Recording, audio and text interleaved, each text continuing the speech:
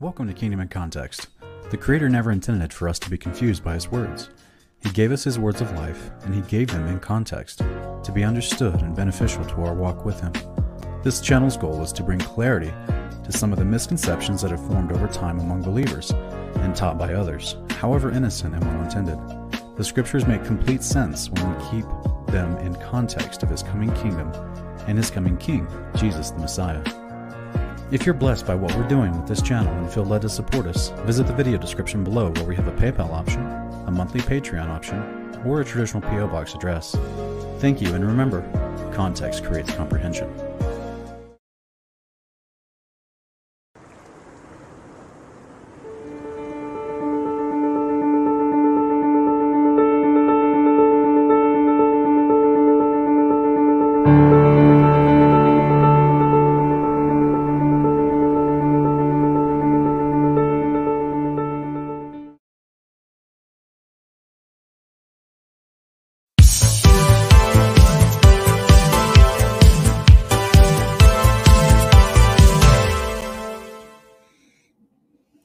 Welcome, fellow brave believers.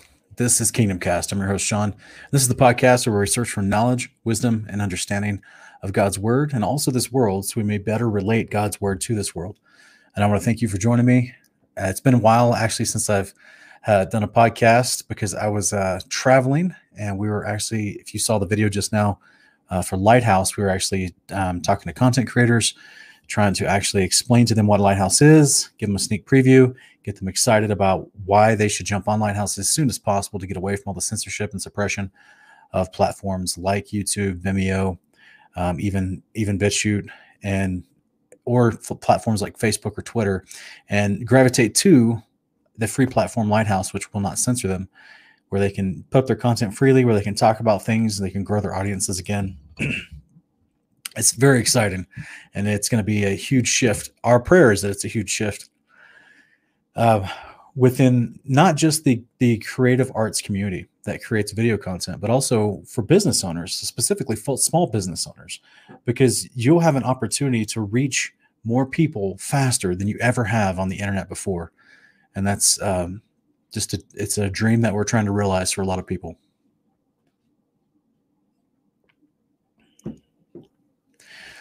So I want to thank everyone for being here. We already have some people in the chat tonight. Jeremiah 15:16. Hello and welcome back. Margaret Foster. Hallelujah. Ancient Ways, Modern Man. Scott McVicker. Welcome, brother. We appreciate you. Cover to Cover with Jeremy Pierce. Paul Levi. James Henry. Karen M. D. Love. C. Marie. Gilbert Miranda. Miss Marsha's back. Psalm 119's back. Tony. Clifford Phillips. James Henry. Southern Shofar, Jamela Sky. Welcome, everyone. So tonight, we are actually going to take your questions, and we'll even take your call-in questions. If you have an opportunity to call in, with your webcam or with your cell phone, and you want to actually speak to me on screen and ask questions, we can do that as well. So right now, I'm going to put that call-in link in the chat, so you guys can use that if you want. And actually, let me go real quick, and let me put it in the video description as well.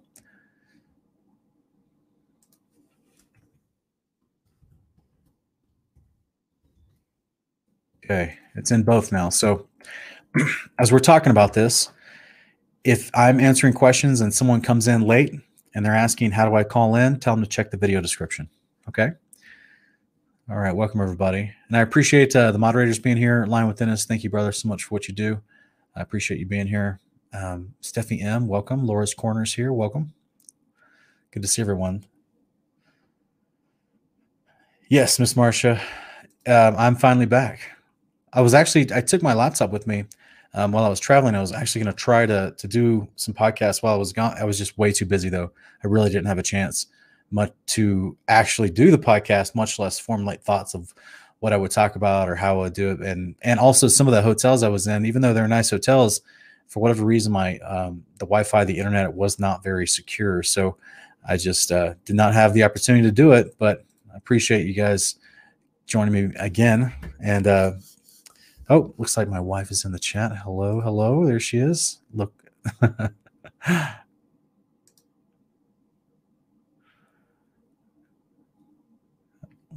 All right. Now, Lindsay, you could just join me. I know you're in the other room. All the people would love to see you.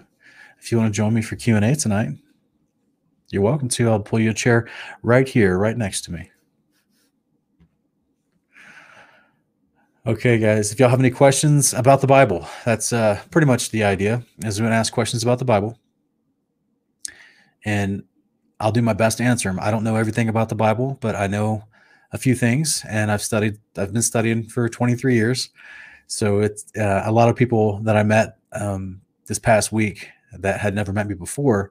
I had to gently remind them at some point in the conversation that, even though I look younger, I'm actually 40 years old. So the things that I do talk about, the things that I say with conviction or with a very, convinced tone is because I've studied stuff, So, all right. So it looks like we have a couple questions coming in.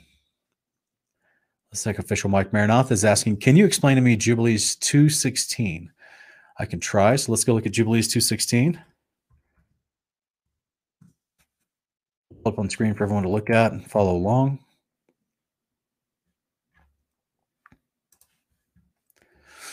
Give me just a moment here. Okay.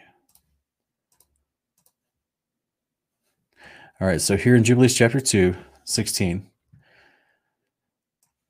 This is the verse in question. Now, as always, we try to look for context, but let's go ahead and read the verse by itself real quick, and then we'll look at the different context around it. So it says in verse 16, he finished all his work on the sixth day, all that is in the heavens and on the earth and in the seas and in the abysses and in the light and in the darkness and everything. And so this is him explaining what was, I'm not exactly sure what you mean about explain, other than, the previous 15 verses in this chapter, it does tell you these ideas that, it goes through Genesis 1. This is a parallel to Genesis 1, where he's making the 6 days of creation. So that's why he had finished all of his work on the sixth day, all that he had created previously from days 1 through 6. The heavens, that's the multiple layers of the firmament. The earth, that's beneath the bottom layer of the firmament, which is above our heads. The dry land that we live on, the seas, which is encompassing the dry land that we live on, the abysses, that's going to be not only the water, the fountains of the great deep, but also Sheol and Tartarus.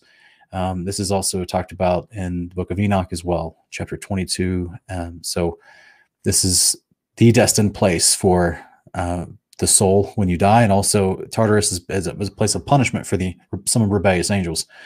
And then the light and the darkness and everything. So this is, how there's darkness. Both the light and the darkness is a term that's used in Genesis 1:3. It's also in 1 Thessalonians 5, verse 8. It's also the light and immortality. This is the light that was created before the sun was created on day 4.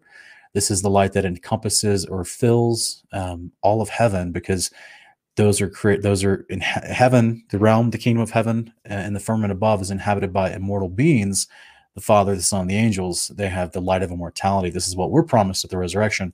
And then, of course, the darkness is, if you're without that light, you're metaphorically walking in darkness, because you eventually will sin or are bound in sin, one of the two. So there's that metaphoric use of the idea, but it's actually a literal concept as well.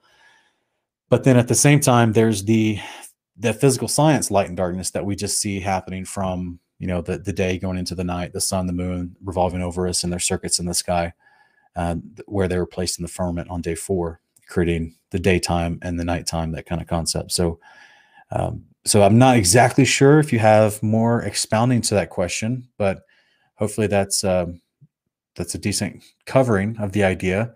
No pun intended, since the word heaven is the word shomayim in Hebrew, which means covering. But I would encourage reading the entire chapter. That way you have a better, it kind of, what you just asked me about is kind of like a summary statement of things that just mentioned previously in 15 verses. So hopefully that's helpful to you. Looks like Ancient Ways Modern Man is asking, what is going on in Exodus 4:24 through 26? Let's go look at it. What is going on in Exodus 4:24 through 26? Let's pull this up for people to follow along. All right. Again, we're right smack dab in the middle of, context, but let's look at it real quick. It says, now it came about at the lodging place on the way that the Lord met him and sought to put him to death. And then Zipporah took a flint and cut off her son's foreskin and threw it at Moses' feet and said, you are indeed a bridegroom of blood to me. So he let him alone. And at that time she said, you are a bridegroom of blood because of the circumcision. So this is Zipporah having to forcefully circumcise their grown son, Gershom, because Moses did not do it. And actually we see this in Jubilees. I believe it's Jubilees 49. Okay, let's go here real quick. Sorry, guys. Jubilees 49.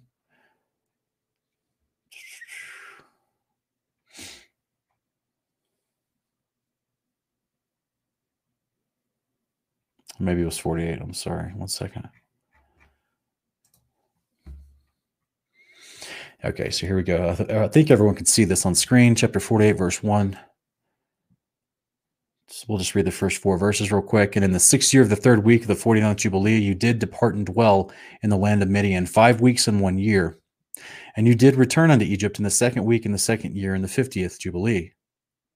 And you yourself know what he spoke unto you, Mount Sinai, and what Prince Mastema desired to do with you when you were returning into Egypt on the way when you did meet him at the lodging place. Did he not with all his power seek to slay you and deliver the Egyptians out of your hand when he saw that you were sent to execute judgment and vengeance on the Egyptians? And I delivered you out of his hand, and you did perform the signs and wonders which you were sent to perform in Egypt against Pharaoh and against all his house and against his servants and people. So when we put the two together, Ancient Ways, Modern Man, a lot of people suggest that, oh, 1 second, guys. Let me adjust something real quick. A lot of people suggest that the idea is that just like in the book of Job, it is Satan who's actually coming before Yahweh to tempt or to accuse. He's the accuser of the brethren, right? So he's the one that's coming before Yahweh to say, look, Moses hasn't circumcised Gershom. He's not following the covenant. He can't come out and be the avenger in this moment to execute judgment and vengeance on the Egyptians because he is legally outside of your covenant because he has broken your covenant by not circumcising Gershom. And this actually, it's kind of a really good question that you asked because it actually delves deep into the idea of they knew the law. They were supposed to be following the law of God, the same one passed down from Abraham. Abraham obviously following the law of circumcision as well, right? So it kind of, I think a big reason why a lot of people struggle with understanding what may be happening in this moment, why the Satan would try to seek a moment to accuse Moses unto death would be because obviously the executor of the judgment against Moses, if it went through, would be the angel of the Lord that shows up because he's sent by the Father to exact vengeance on someone that's transgressing the covenant because of, they entered the covenant willingly. And this kind of goes a little bit deeper. And if you haven't seen our kingdom portions where we actually go over Exodus 1-3, my wife and I, we go into great depth about how Moses was actually raised by his Hebrew parents up until his adulthood. And then he was taken to the Egyptian court and trained and learned in all the ways in the knowledge of Egypt. So this is why he had an affinity for the Hebrews who were being oppressed incrementally and enslaved. This is why he eventually stood up for his brethren, which caused him to murder the Egyptians, and then flee, like we read both in Exodus and also here in Jubilees 48. So the whole concept, though, is they're already in covenant. This is the same covenant promised to Abraham, Isaac, and Jacob that's passed down through Jacob's children, the 12 sons of Jacob, that's been passed down to all their children and grandchildren and everyone that's living in Goshen during that whole time. It's only incrementally over time in the generations leading up to the Exodus that they start falling away from the concepts of the covenant and start getting a lot of quote unquote Egypt in them, right? Where they're doing the way they're enjoying their enslavement, if you will, in Egypt. They're just like any oppressing nation.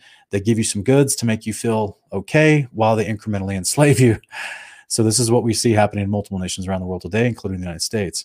They try to pamper you to make you feel, like they talk about in the Exodus, the Egyptian or the Israelites were desiring meat. They're like, oh, in Egypt, we had pots of meat sitting around. We're okay.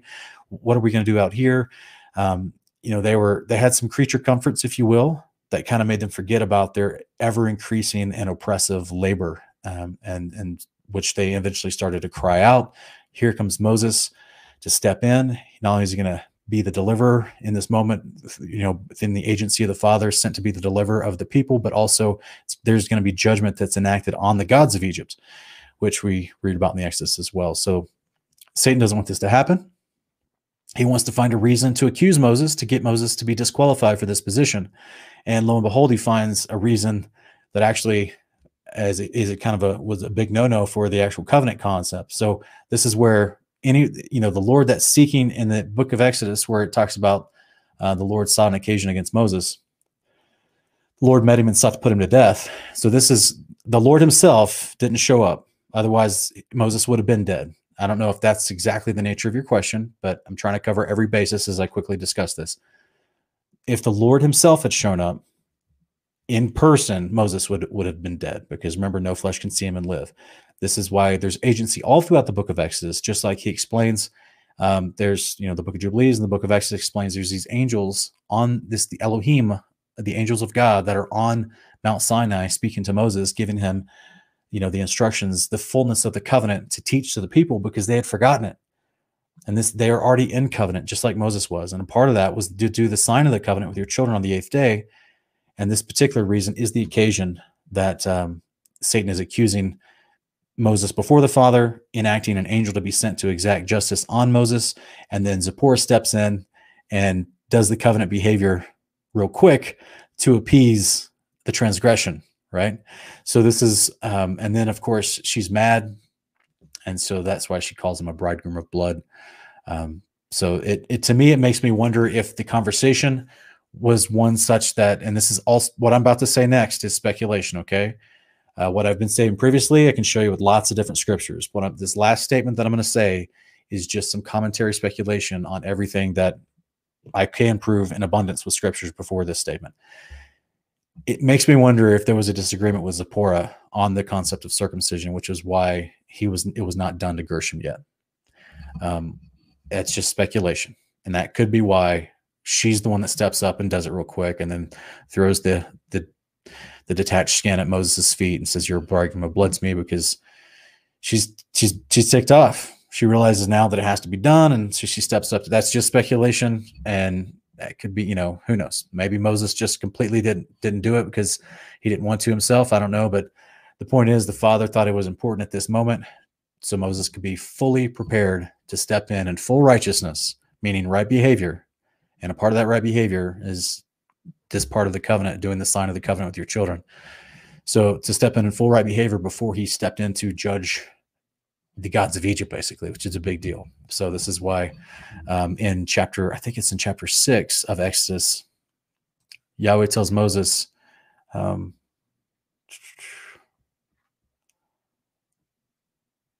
think it's in chapter 6. Yahweh is telling Moses, I will make you like God to Egypt, or excuse me, I will make you like God to Pharaoh, meaning I'm going to put you in a position of power where it's as if you have more power and authority over Pharaoh, and that's what you're going to walk in as you interact with Pharaoh. And that's what we see happening in chapter 7 through 12 of Exodus, is that he does have complete power over Pharaoh. Pharaoh can't do a thing to him. So he is like, in a metaphoric sense, he's like a god to Pharaoh in that sense. Not that he's made any type of god. It's just the language that's being used to describe the relationship and the hierarchy of authority. So this is basically to be in that position, you got to be walking in righteousness. So this is this one little minute place where Moses was still failing. And so had to be taken care of in a very impromptu and what seems like very painful way. So anyway, I won't keep rambling on about that. Hopefully that's a decent answer for you if that was the full nature of what you're asking.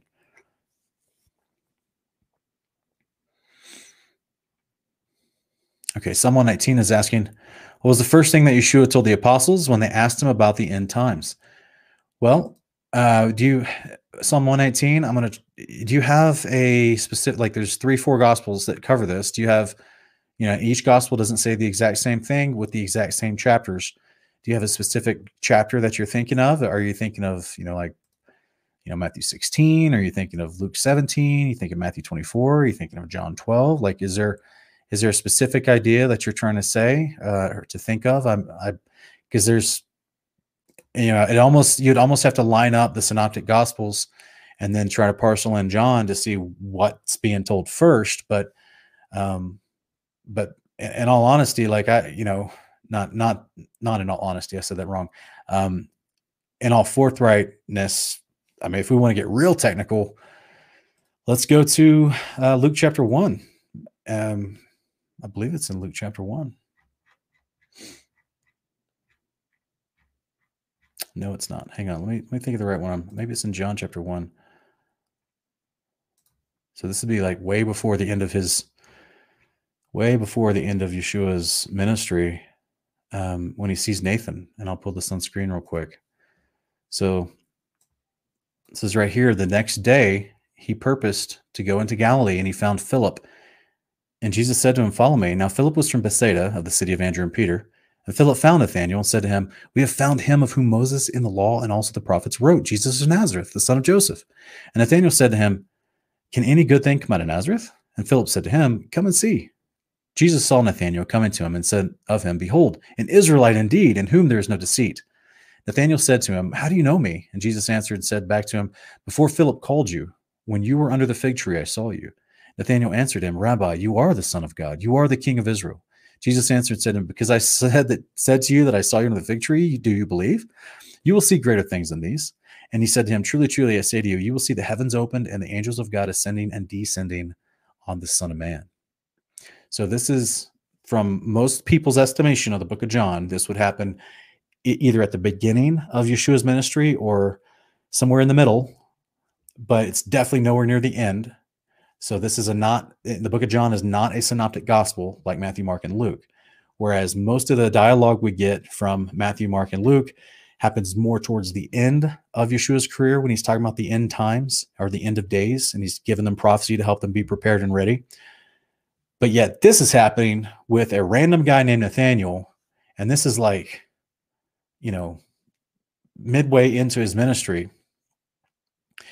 And if you go through the different Passovers listed in John, supposedly a year and a half before he actually goes to the cross and is ascent and then dies and is resurrected.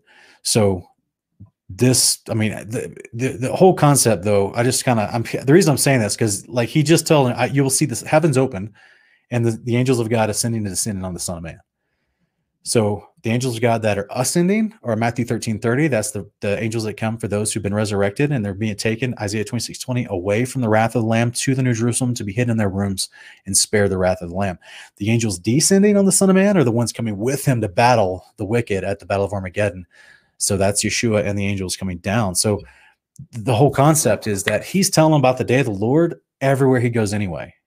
Whether we find the exact moment of chronology when he starts talking to his disciples specifically, or when his disciples are listening as he's talking to someone else specifically about the end days, it doesn't matter. He talked about the end days everywhere he went all the time. This is literally the message of Yeshua. This is the gospel of the kingdom that he's talking about. A huge component piece of the gospel of the kingdom is the day of the Lord, is the day that the heavens are open and the resurrected are taken in New Jerusalem, and the Son of Man is coming down with war angels to fight the beast and round up Satan and kick out the unclean spirits and destroy the armies that are trying to fight against him, and to establish peace on the earth. So this is a central part of his message everywhere he went from day one. Let's go to Matthew chapter 3. I'll show you more. So, because it's not just his message, it's literally the message of the prophets themselves. So he's always talking about the end times. Let's check this out. First, Matthew chapter 3, 1-3. So you guys remember, Matthew chapter 1-2 is the announcement of the birth of Jesus and all that stuff. So now that Jesus is a grown man, and it picks up in chapter 3 where he's about to get baptized with John the Baptist. But John the Baptist is already preaching about the end days. In fact, he's preaching specifically from Isaiah 40, Isaiah 40 verses 3 and 4, specifically about the same thing that Yeshua was mentioning to Nathanael, which is the day of the Lord. So let's look at it right here, Matthew 3, 1-3. Now in those days, John the Baptist came preaching in the wilderness of Judea, saying, "Repent, for the kingdom of heaven is at hand. For this is the one referred to by Isaiah the prophet when he said, the voice of one crying in the wilderness, make ready the way of the Lord, for make his paths straight." So this passage, the very next verse in this passage in Isaiah 40, is talking about the mountains mountain like wax, the valleys being raised up. That's how the paths are made straight, preparing it for the way of the Lord. He's applying this end times prophecy from Isaiah to the one who makes that end times prophecy possible, which is Yeshua of Nazareth. That's why he's saying this is the one of whom Isaiah the prophet was talking about. Because Yeshua is the king of Israel who makes the day of the Lord a possibility. And he's the one that literally comes back on the day of the Lord and makes the paths straight and creates a place for the city of God, the kingdom of God, to sit down. So they're all speaking about end times, by the way. I just want to encourage you. That's the message of the gospel of the kingdom, is the time of consummation, like we talk about Honor of Kings when we review the Apocalypse of Baruch and other books, that it's also called the day of the Lord. And Isaiah, many places, and other prophets in the Old Testament, and it's spoken about everywhere. It is the central message that Yeshua talked about, and John the Baptist. Yes, there's repenting of sins. Yes, there's righteous behavior that you should learn and do and practice. That's called the law of God. Yes, all that's included, because that's the behavior of the kingdom that comes down.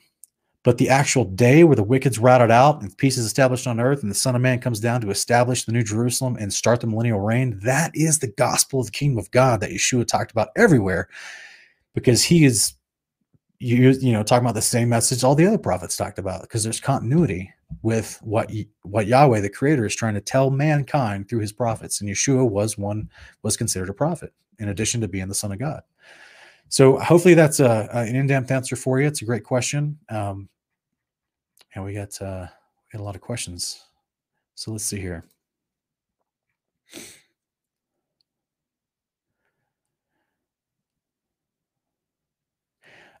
Funky Monkey Painting. It's a great handle.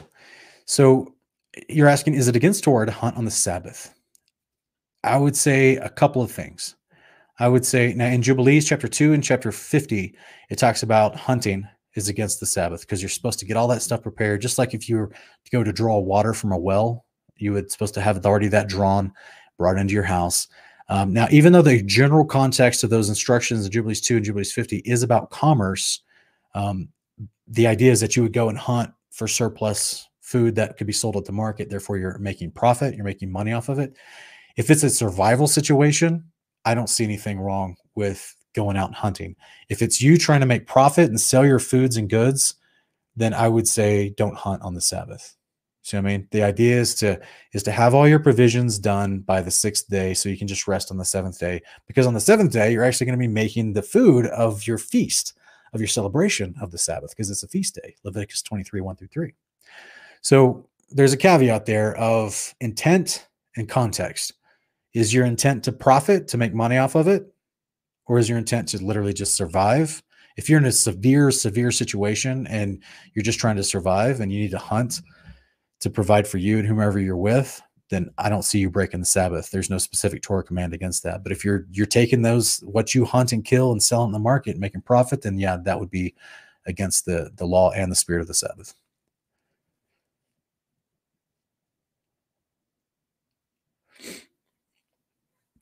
Okay, Miss Mars is asking a question. This is what we would call an advanced question, because it does take some setup, but I'm gonna answer it as quickly as possible, because we actually have done quite a few videos on this already. It's under our Milk and Meat playlist, and it's actually the one where we did with Ken Heiderbrecht, a 2-part series. One of them is called "Why Did God Create Angels?" and then we go into the nature of heavenly bodies in the heaven above and how they're created differently. They're actually created with this. They're created with water. We're created with dirt. That's why, we have a shade to us. They're created with water. We're very limited with what we can do with our dirt bodies. They're not limited, because water is a very, very fantastic substance that even scientists still study all the mystical properties of water and how many uses it can have and hold. Angelic beings, including whatever angels, are made with water, in my opinion. And so it's a very different concept. Sorry, 1 second. Let me turn this off real quick. Okay. 1 second, guys. Sorry about this. I got things blowing up my notifications. It's distracting. Okay. So it's not the same flesh and blood. Yes, it is some sort of flesh, as Jesus talks about in John 20, right? Thomas touched me. A ghost doesn't have flesh like in bone like you see I have. But at the same time, I don't think it's blood like we have right now from my understanding, because we look at 1 Corinthians 15, flesh and blood cannot inherit the kingdom of God. So I personally, if we're going to get very detailed, that's why I said it's kind of a specific, this is kind of an advanced question. But for the sake, I could talk for the next hour, but for the sake of other people's questions, I'm gonna have to do my best to summarize it, because we have covered this in other videos.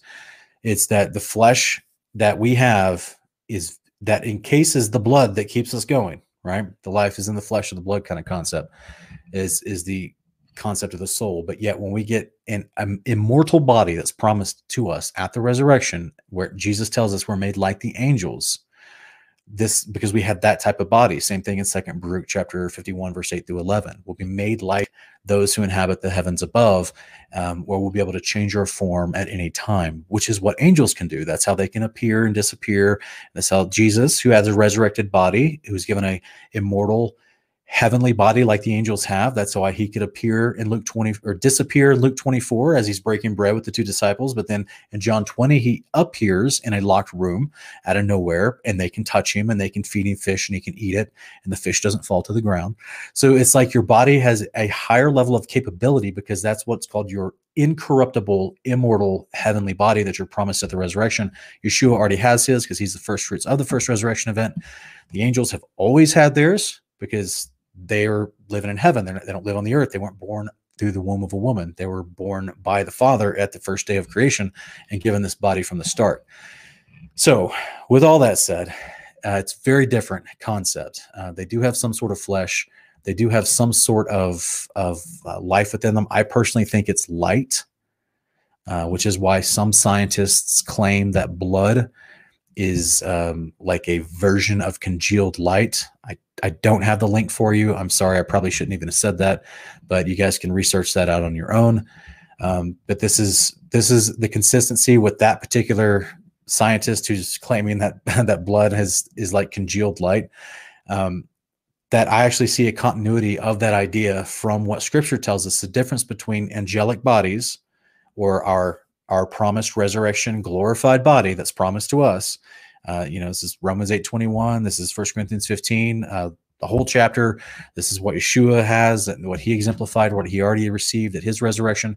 This glorified body that we're going to get, that we can just move like the wind, like he promises Nicodemus in John 3:5-8, right? That you are made differently. You're glorified. And with this body, you don't have the same type of blood that we have, but your body will have some sort of flesh, or some sort of, it will look like you have flesh, if I could put it like that, because your form can be made in that image, if it will, because you have higher capability now. And this, of course, goes with the promise of Jeremiah 31:33 and 34, that you'll have God's law. That's God's behavior. That's God's instructions for living. You have those emblazoned on your new incorruptible heart, so that you'll never corrupt again. Not yourself nor anyone else. You'll be able to walk in right behavior continually. This is the promise of the resurrection. So giving you some highlights, but there's more to it. Hopefully that's a decent answer for you, sister.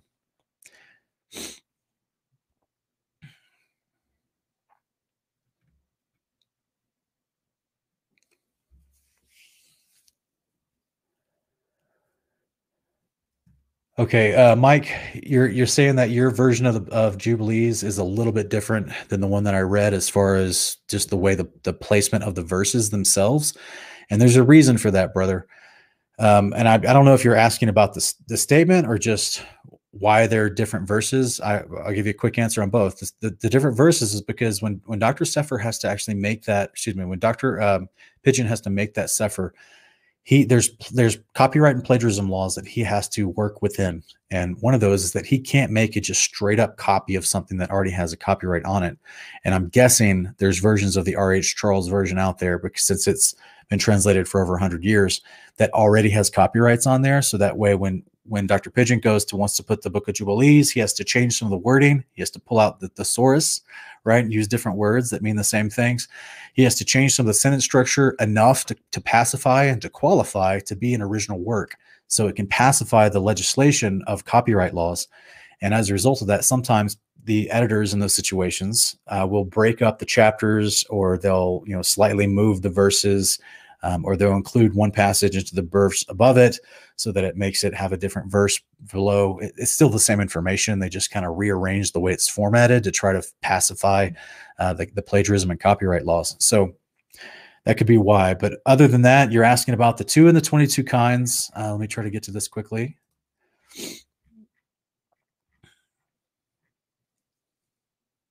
Okay, so that's verse 23 and the version that I'm looking at. Okay. So it says, and there were 2 and 20 heads of mankind from Adam to Jacob, and 2 and 20 kinds of work were made until the 7th day. This is blessed and holy, and the former is also blessed and holy. And this one serves with that one for sanctification and blessing. So my understanding is just paralleling the priests from Adam to Jacob, which is the heads of mankind. That's what that position would be, with these wonderful accomplishments that were made during the 6 days of creation. So I'm not sure what further commentary you're asking about, or other than that, but that's why it's mentioning the heads of mankind from Adam to Jacob, because it's talking about the priesthood that's been passed on from Adam to Jacob, which is what Jubilees goes on to explain throughout throughout the rest of the book, for the most part, actually, until you get up to like chapter 46, where it finishes with Jacob celebrating Shavuot with old grain. So because he was a priest, and anyway, but it just goes into it in great depth. So I think that's what you're asking about, and I hope that's a decent answer for you.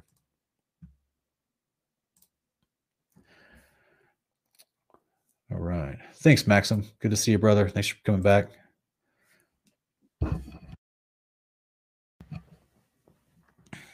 All right. Kelly Williams is asking, first of all, guys, real quick, just so I don't miss your questions, be sure to put them in all caps. I'm glad I saw this one, but I could have just skipped right over it because I'm looking for the questions in all capitalization. So be sure to do that, please. Where, when, and how did Jesus descend into hell? While he was dead or after resurrection? A little confused here, thanks. It's going to be during the 3 days. That's why it says, Son of Man will be in the heart of the earth 3 days and 3 nights. So he goes down to Sheol, where the spirits of the dead are held and awaiting resurrection.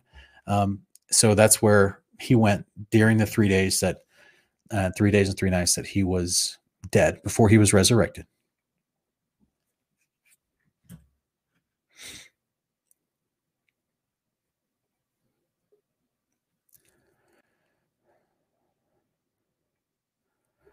Jeremiah 15 is asking, so Satan is the tempter and the accuser? Yes. Yes, he is. He's the accuser of the brethren, but he also is the tempter. This is why in James chapter 2, it says God does not tempt anyone. It is by man's own sin that he's enticed, his own lust that he's enticed to sin. So, yeah. All right. Looks like we got a couple people wanting to call in to ask live questions. I'm going to take them in the order that I received them, even though they called in almost at the exact same time. So, looks like Maxim called in second. So I'm going to take Alexander's call first real quick. And let's see here. Hey, Sean. Let's add him to the... What's going on? Alexander. Hey there. How are you today? I'm good. How are you? Good, man. Good. Thanks for calling in. What kind of question do you have? So 2 weeks ago, I saw something that was really disturbing, and it's kind of, really confused me and made me question my faith in Messiah.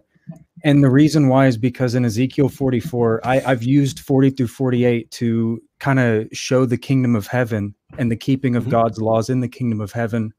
But I kind of overlooked, and in hindsight, I think it was a little bit willingly, that priests have regulation regarding marriage and then later with dead bodies. So how do we reconcile that with the glorification in which we're not married or given in marriage? Oh, yeah, for real. Ezekiel 44 and 45, you're talking about the separation of the priesthoods that are going to be happening in this wonderful tabernacle that's described in Ezekiel 40 through 43, right? Yeah. And then the following chapters go into a priestly breakdown. You go into celebration of feast days and sacrifice for atonement and Thanksgiving. And that's what you're referring to there. So a lot of people assume that the prince or the priests being mentioned in there is Jesus. But remember, Revelation, the promise of the covenant is there's 2 promises that are called eternal that are happening at the time of Yeshua reigning on the earth in the New Jerusalem as high priest forever. One, the resurrected saints are brought into the same priesthood under his authority. So that means he's going to be the high priest. We're the priesthood below him. We will not be marrying people as promised in as by Yeshua, as explained at the resurrection, Matthew 22, verse 29 through 30. But the Levites, the humans that are not resurrected and glorified, they're still alive. These are the guys that survived the day of the Lord. They're going to be rechosen by God when the kingdom comes down to minister in his temple, just like they were designed to, just like explained to us in the Torah. So let's go to those verses real quick. I'm going to pull this on the screen for everyone to watch. Okay. So if we go into Isaiah, that it's actually explained to us in Isaiah 66, towards the very end. I think it's 17 through 21, 18 through 21. It says, "For I know their works and their thoughts. The time is coming that to gather all nations and tongues, and they shall come and see my glory." That's Matthew 25:31. That's the sheep and goats judgment. That's the kingdom's already landed. All the nations are brought before him to be judged. This is why in Isaiah 2 through 5, all the nations will come to the mountain of God, which is Zion, the New Jerusalem, to learn the ways of the Torah, the law of God, which is how there'll be peace on the earth. This is that same moment being described, just like in Zechariah 14:15 through 19. So right here it says, "I will set a sign among them, and I will send survivors from them to the nations, Tarshish, Put, Lud, Meshech, Tubal, Javan, to the distant coastlands that have neither heard my fame nor seen my glory." So let's think about the practicality of what he just said. The New Jerusalem comes down, massive earthquake, destroys the cities of the nations. Yeshua and the angels are battling the wicked. He's battling, Apollyon and the false prophet and all the kings and the nations and the armies that assembled with them to fight Yeshua. They're being taken out. The angels are going all throughout the breadth and the width of where the New Jerusalem is going to set down to make sure everyone's either moved out of there or killed if they don't move out of there, because they're there to fight Jesus and the angels. So as a consequence, in that general vicinity around where the New Jerusalem is going to set down, there will be those who have survived, and these are the ones that are going to be sent out to the rest of the plane of the earth to pull in everybody else so they can come for the sheep and goats judgment. So this is what it's talking about here. "And they will declare my glory among the nations," meaning they're going to go out to all the other nations and say, "Guys, you got to come see this. There's this 1,500-mile city that just came down out of the sky. Oh, by the way, we don't live on a ball. We live in an firmament." You see what I'm saying? So like they're going to go out and they're going to talk about, that's what the glory that's being referred to right here as. It's the glory of Zion, this is the end of Isaiah. If you look at the previous 12 to 15 chapters, it's talking about the glory that's promised to Zion, which is the house of God. It's the bride, the New Jerusalem that comes down out of heaven, that all the nations will walk in its light. Literally, they'll walk in its light. And yes, the Son of Man will still be here. That's a little bit different caveat, but I'm just saying, as far as not only will they walk in the light of the Torah that they're going to learn when they come to the city, but they'll literally walk from the light that is shining from within the city. And at the same time, but this is the beginning of the millennial reign. This is the transitionary period where the city comes down, the Yeshua and everything being described in Ezekiel 40 through 48 comes down within the city. So okay. Yeah. that place needs ministers. And you're going to have two different priesthoods that minister within that place. You have a glorified priesthood, which will be the resurrected saints, Lord willing, you and I. Then you're going to have this from the survivors from all the nations that'll be gathered.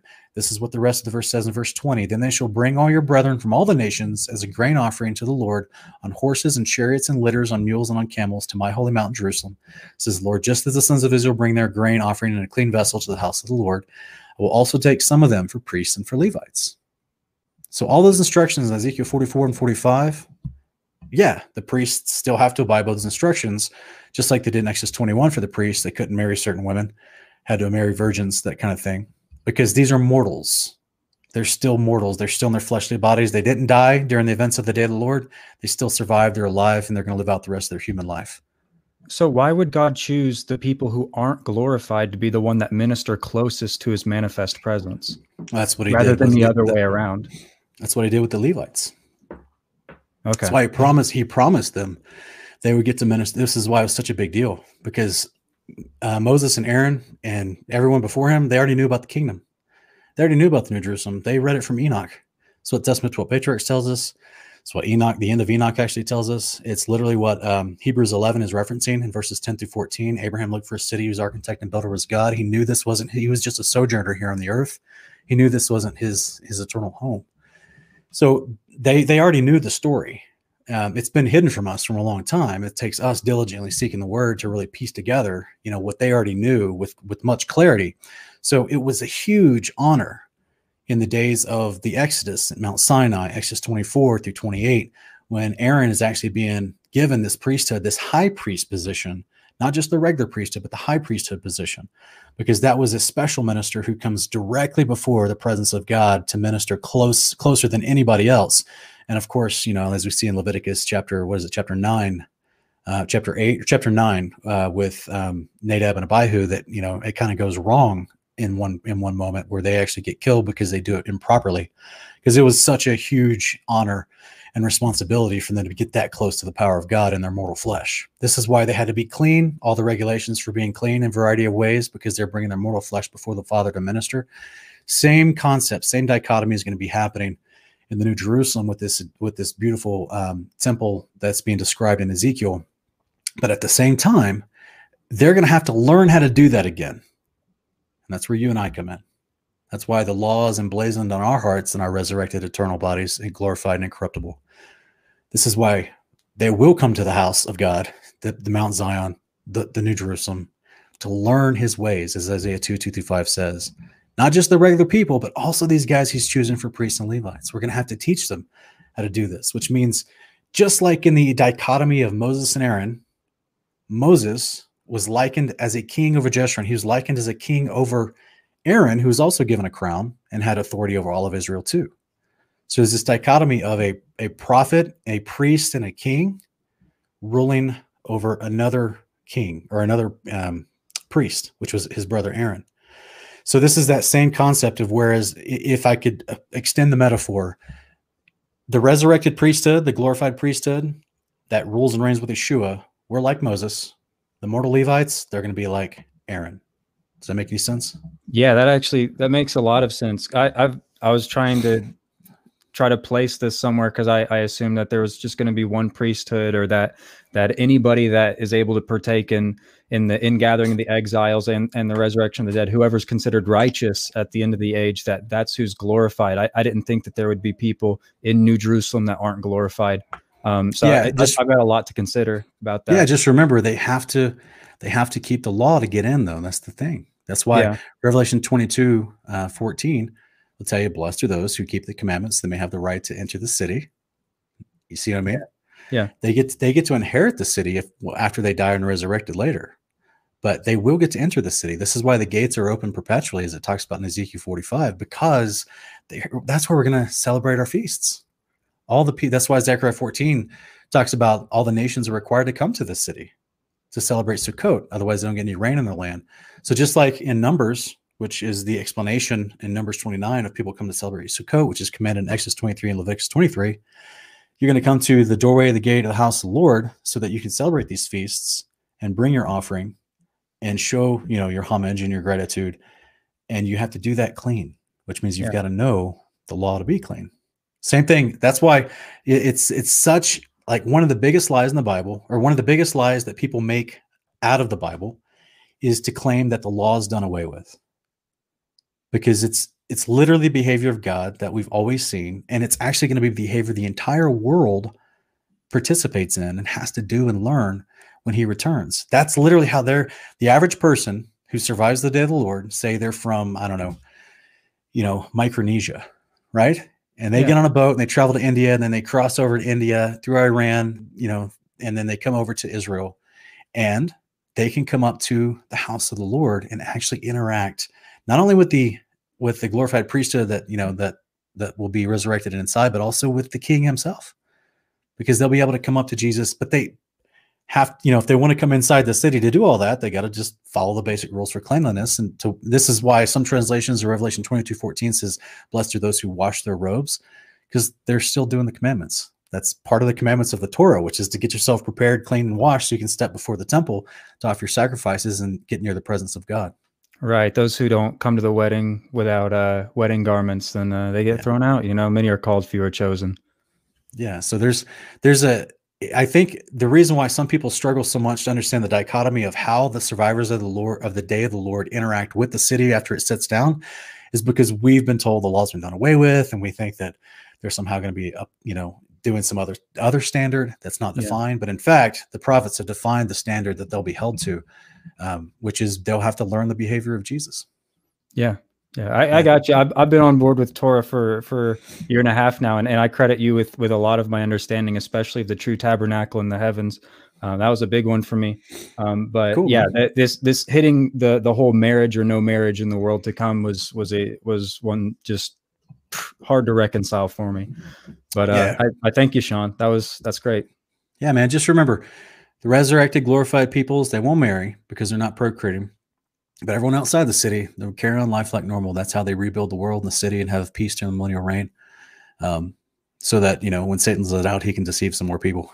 Yeah. Yeah. So they're still going to be procreating and having babies, filling the earth. And in fact, the beautiful part about this is that the priesthood that happens at the resurrection, that rules and reigns with Yeshua for 1,000 years, like Revelation 20, verse 4-6 explains, we will be teaching for 1,000 years.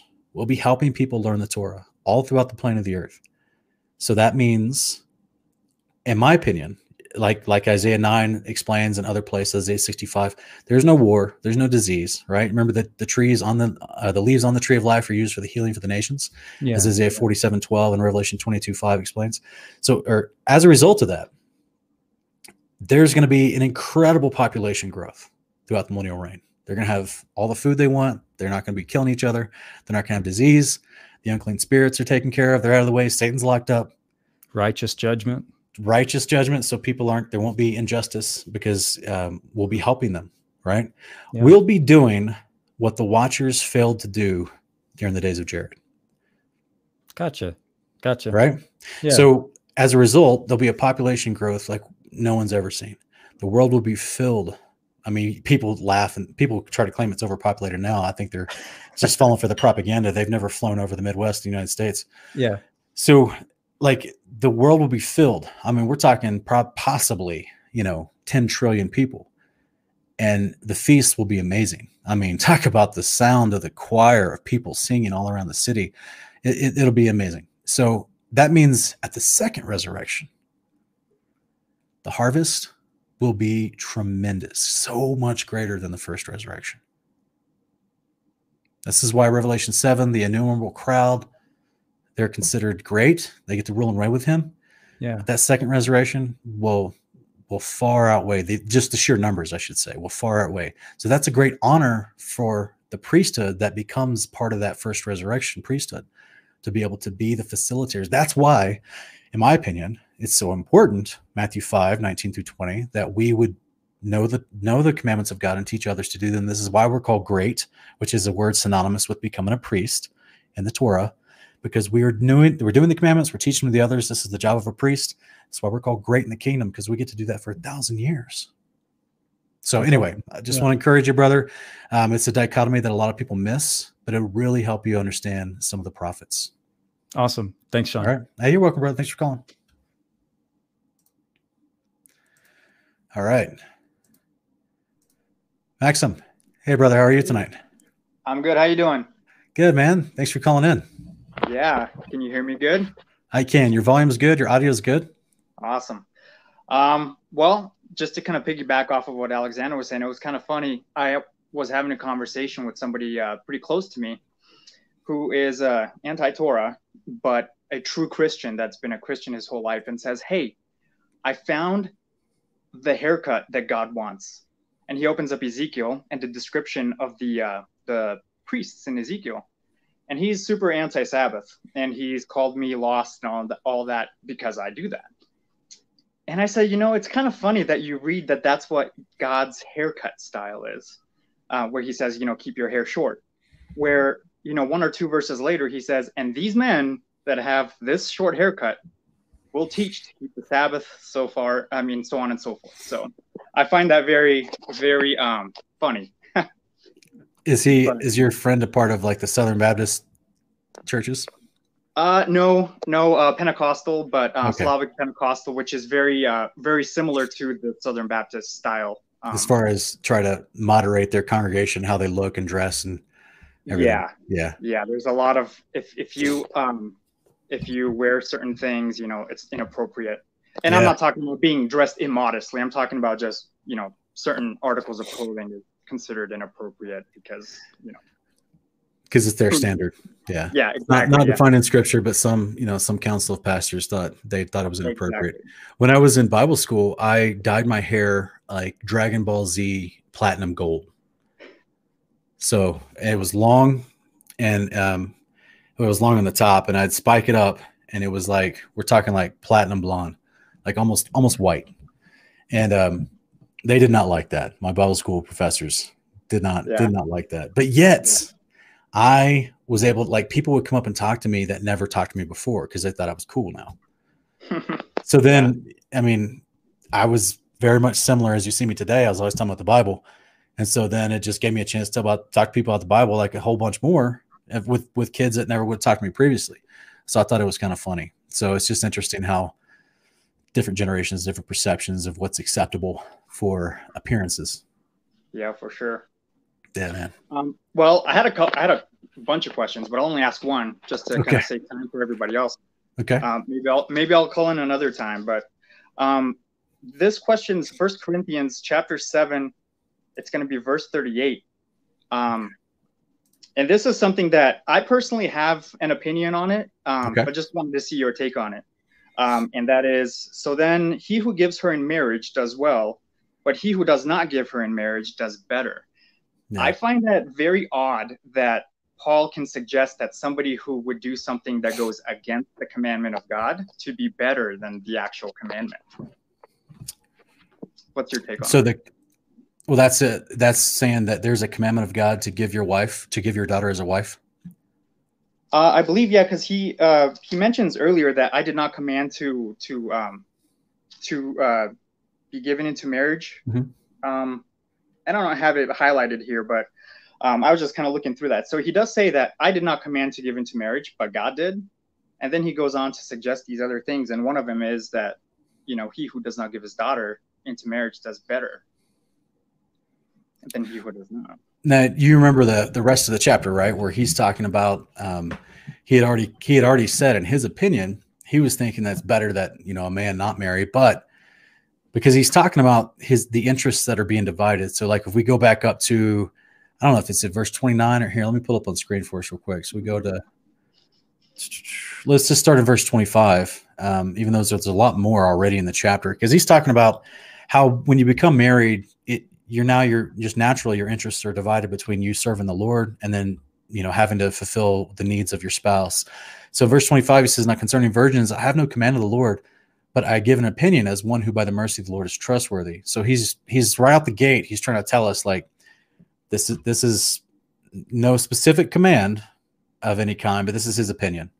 And so I get what you're saying. That falls into what you're asking, right? Because you're saying that this is why I asked you the initial question, which was what command in the Torah says that a husband must marry his daughter to somebody.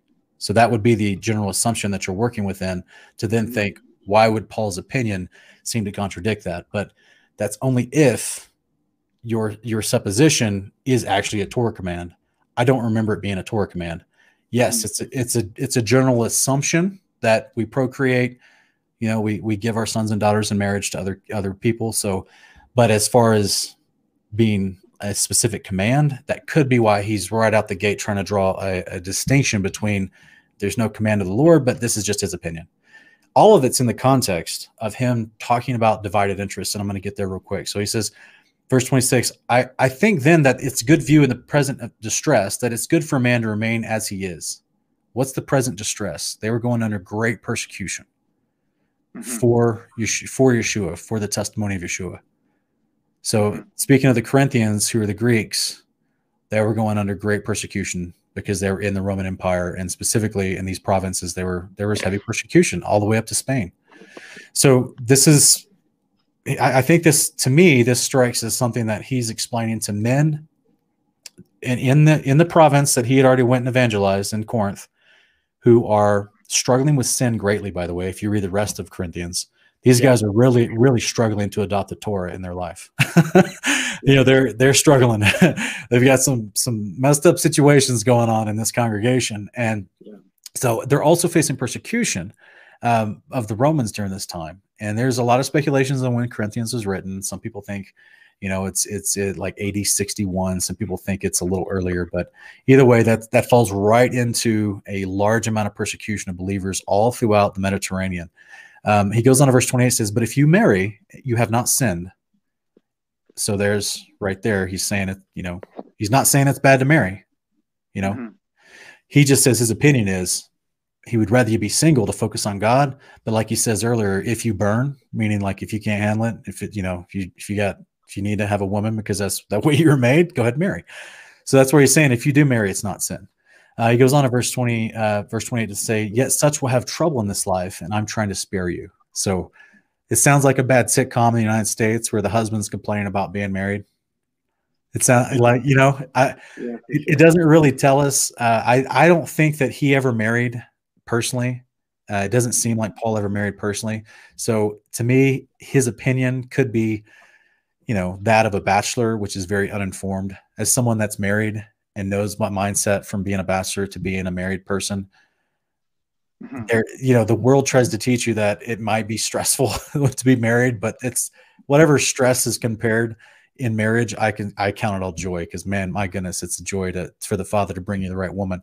But ultimately, he's already told us from the get-go his opinion is for men to remain single, and he tries to qualify it saying in the view of this present distress that they're in. Mm-hmm. So I think there's a lot of context involved in this chapter of who his audience is, because remember, in context, we're looking for who's the writer speaking to, what is the audience that he's trying to get this message to. So that would be my fundamental starting point there.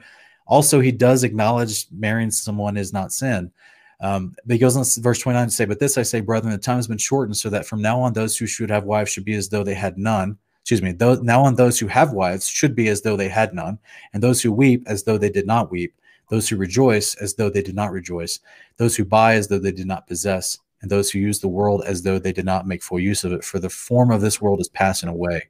Now, if I were to keep those very cryptic statements in the view of what he already said, which is, the persecution they're going through, the present distress that they're in, those who may be as though they don't have wives, even though they did, and then those who weep, to me, those two ideas seem to say this is someone that's lost their wife or their husband because of the persecution that they're going through, if that makes any sense. Because a lot of people ask, well, what's he talking about right here? It seems like he's just philosophizing, right, and trying to sound fancy, because it seems like each statement's negating the statement before it, But I would pose that you have to look at the actual persecution they were going through, and it puts it in the right frame of perspective for me, but it's okay if we disagree. But verse 32, he goes on to say, "But I want you to be free from concern.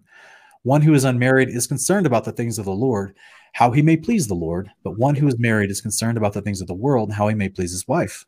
And his interests are divided. The woman who is unmarried and the virgin is concerned about the things of the Lord." So now he's talking about both men and women. And these, whether you're married or unmarried, he says, "So that she may be holy both in body and spirit, but one who is married is concerned about the things of the world and how she may please her husband." And that is what we see in Scripture, right? As a married woman is desiring to please her husband. This is what the scriptural premise is for the hierarchy. And so, therefore, he goes on in verse 35, says, "I say for your own benefit, not to put restraint upon you, but to promote what is appropriate, to secure undistracted devotion to the Lord." So that is kind of his whole, context of him saying to these people, it's okay if you marry, it's not sin, but during the situation that we're going through, it may be best for you just focus on the Lord. Because, in my opinion, verse 31, what he's saying right here, "For the form of this world is passing away," they're being persecuted to death on a daily basis. Yeah. So he's trying to say to them, look, you can get married, but you may not have a lot of time left. So focus on the Lord, in my opinion. But if you do marry, it's not a sin. But I would just encourage you to be undistracted and focus on the Lord. So therefore, don't get married. He's not saying, I think that's the context of what he's saying. But what are your thoughts, brother? Well, I mean, in my opinion, like he says, it's his opinion. Yeah. So that's kind of the biggest part of this whole thing. And this is, I think, the only place in all his letters where he just says, this isn't even something that God commands or says or anything that I could back with scripture. Mm-hmm. It's just how I see it. Yeah. And yeah, he pretty much says that and then goes on to give his opinion. So I wish I was a little bit more prepared, because I'm pretty sure that he did say I'm a little bit scattered right now because this whole live thing is stressful. Is it yeah, imagine me answering random questions. I don't even know what's coming at me. You do a great job, man. You do an awesome job. I really appreciate everything you do. But I was pretty sure that he did note that, but to Mary I did not command, but God did. But the thing is, I read the Russian Bible, and a lot of the phrasing and things like that over there, I read it one way, and then when I jump over to any of the English translations, sometimes they're worded completely differently, and the idea is completely different. Okay.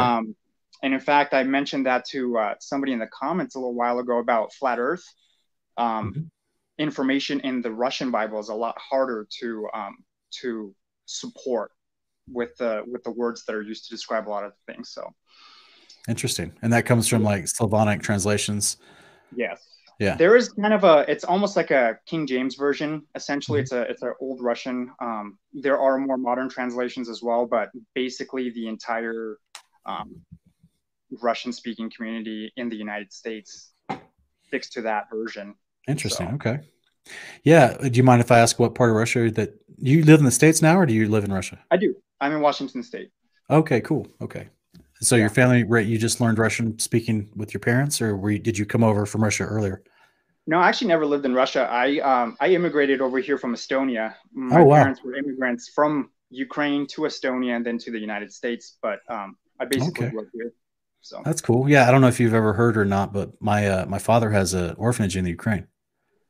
Yeah, I've listened to a lot of your father's testimony that you've talked about, which is great because I can definitely relate to that. Not personally, but a lot of the stories that my parents, grandparents talk about are exactly what you said your dad was doing. So yeah, when I was a kid, before he would go on his journeys over there, this is before Ukraine broke away, before 1991. So I was still a kid, but he would have me. He had these little tracks of like David and Goliath and Jonah and the Well and things like this. They were like cartoon drawings, like 10-page little bitty booklets. And I would be rolling them up with rubber bands and stuffing them inside of his shoes and inside the lining of his suitcases. And so we'd be trying to like smuggle in gospel tracts and Bible stories and when he went into Russia. And sometimes they wouldn't find them, but sometimes he said the customs agents would just seem to know exactly which suitcase to go after, and they would find them, and he would be detained for like 12 to 18 hours. And, just a whole bunch of, they would threaten to take away his passport and all this stuff. And so, yeah, he really dealt with a lot of nonsense just to try to help people, and it's because everything that was going on over there. But yeah, I guess he had a lot more freedom once Ukraine broke away on its own. Yeah. But no, everybody appreciates the kind of work that he did and everybody else involved in ministry like that, because I mean, most of the people that migrated from there here, they were believers because of, guys like your dad. Yeah, so. That's great. Yeah, he does a good thing. I'm really proud of him. He was such an incredible witness to watch growing up that I don't think it even set in of like just exactly how much he put his life on the line until I was in my 20s. Yeah. Because you just don't know the realities of life yet. You just think, oh, he's going to another country. My mom's really worried. Why is she really worried? Like, why is my mom crying for 3 days while he's gone for 2 weeks, and because she thinks he's not coming back. And like, I didn't understand when I was a kid and fully, but then you start to learn more about history and other countries and nations. And then when I was in college, I went with my father to his orphanage in the Philippines. And I got to see, get out of the United States for the first time, basically. And I got to see, we stopped in China first, in Hong Kong, and then we went down to the Philippines, and it was just like a totally different experience. Like the people are just they reacted to things totally differently. Their love for God was so different, and it was wonderful. It was not the lackadaisical stuff that I saw in the churches in the United States. Like these people were just super passionate about God. They didn't know a lick of the Bible. But it didn't matter to them, so it was this weird dichotomy. I just realized that we're so blessed in this country. And I think it should be like every person growing up in the United States should have the opportunity to go out of the country once, just so they can just see how other people are treated in other countries. Cause it's not always good. It's not always good. So yeah, brother, what's your second question? We don't have anyone else calling in right now, and I'm watching the chat and I don't see a lot of people asking questions in the chat. So I see one or two I can get to in just a few minutes. Did you have a second question? Yeah, I'll ask it. My phone is at 4%, so if it cuts out, my phone died. So Okay. But my second question would be, are you able to hear me still? I can hear you. Yeah. Okay, I have to check up on the note. This would be First Colossians 14:34, when Paul mentions that women don't speak in church or in an assembly, and he references some kind of a law. What law did you think he's referencing? You talk about First Corinthians First 14:34. Colossians. I think it's First Colossians. Yeah, there's no Colossians 14, but there's Oh, First yeah, Corinthians 14. Yeah. That was my bad. It's all right. So verse 34, the women are to keep silent in churches, for they're not permitted to speak, but are subject to themselves, just as the law also says. You talking about that? Yeah. Okay. That's a good question. I've heard this asked before. I don't have a straight answer for you. I don't know exactly specifically which part of the Torah that he's talking about that they are subject to themselves, just as the law also says. I really don't know if he's referring to. I would guess he's not referring to Talmudic law, which is the law of the Pharisees, their oral traditions and laws.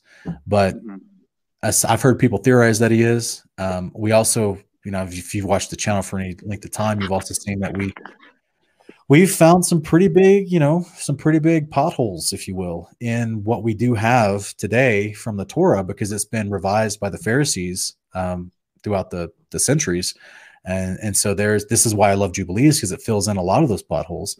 But if this was a specific concept in Scripture, as far as a woman being subject to themselves and not being permitted to speak in the assembly, we see that there's a context to that even, and that would simply be that if she hasn't learned the law, then what she's going to ask is if she's in the assembly, the ecclesia, she's where there should have been either a pastor, a teacher, an elder that's helping people understand or teach the law, or even speak about business or prophesy even. And if she's asking an elementary question that could be taught to her by her family, specifically by her husband, then that should be done ahead of time, and not disrupt whatever's going on in this moment here with the elders, right? So it basically, I know a lot of people like to really harp on this and just say, oh, this dude was, misogynist. This guy was being prejudicial towards women.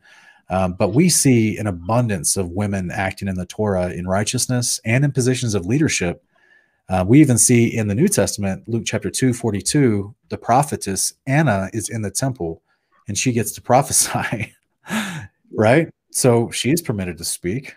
Yeah, for sure. You see what I mean? So I think that the context, or at least the way I read it, the context is not him saying a woman can never speak or teach about the word of God or anything like that. Because he actually, in the book of Titus chapter 1, he goes on to say that women should teach other younger women, the proper behavior, which would be the law of God. We also see women like Deborah in Judges 4 being a judge over Israel, which is a huge deal, which means she had to know the law of God to be able to teach and speak it, and even to get to that position of honor. So I really think this is what, he says in verse 35, if they desire to learn anything. So this is assuming that the woman that he's asking not to disrupt whatever's going on is someone that is still ignorant in the law, basically. They're ignorant in what she needs to learn. She can learn from her family, specifically her husband at home, before she would come and disrupt the service with questions that are elementary questions, I guess, if I put it like that. Sure. To make any sense?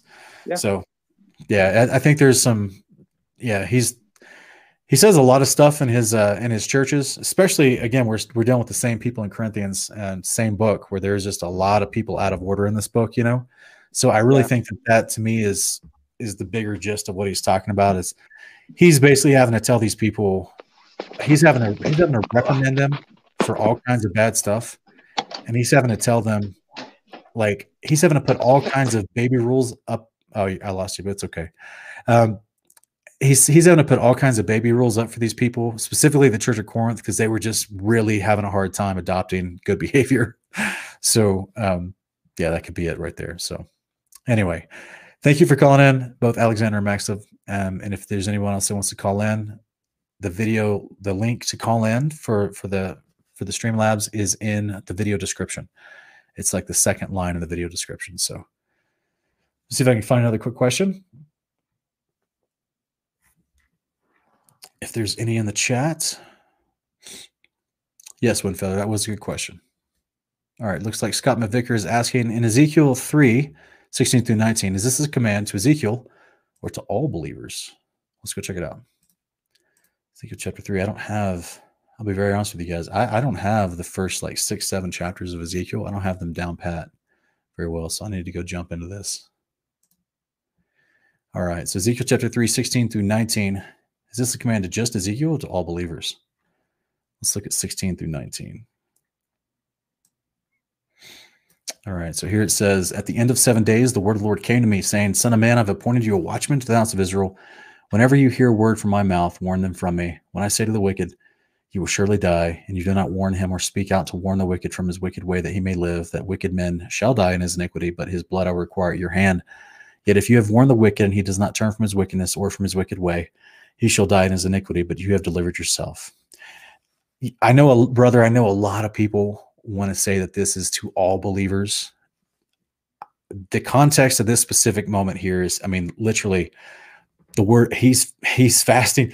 The word of the Lord comes to him in it. This is an angelic moment where an angel shows up and gives him a message, which happens all throughout Ezekiel, or he gets a vision of something. You know, it happens all over the place in Ezekiel.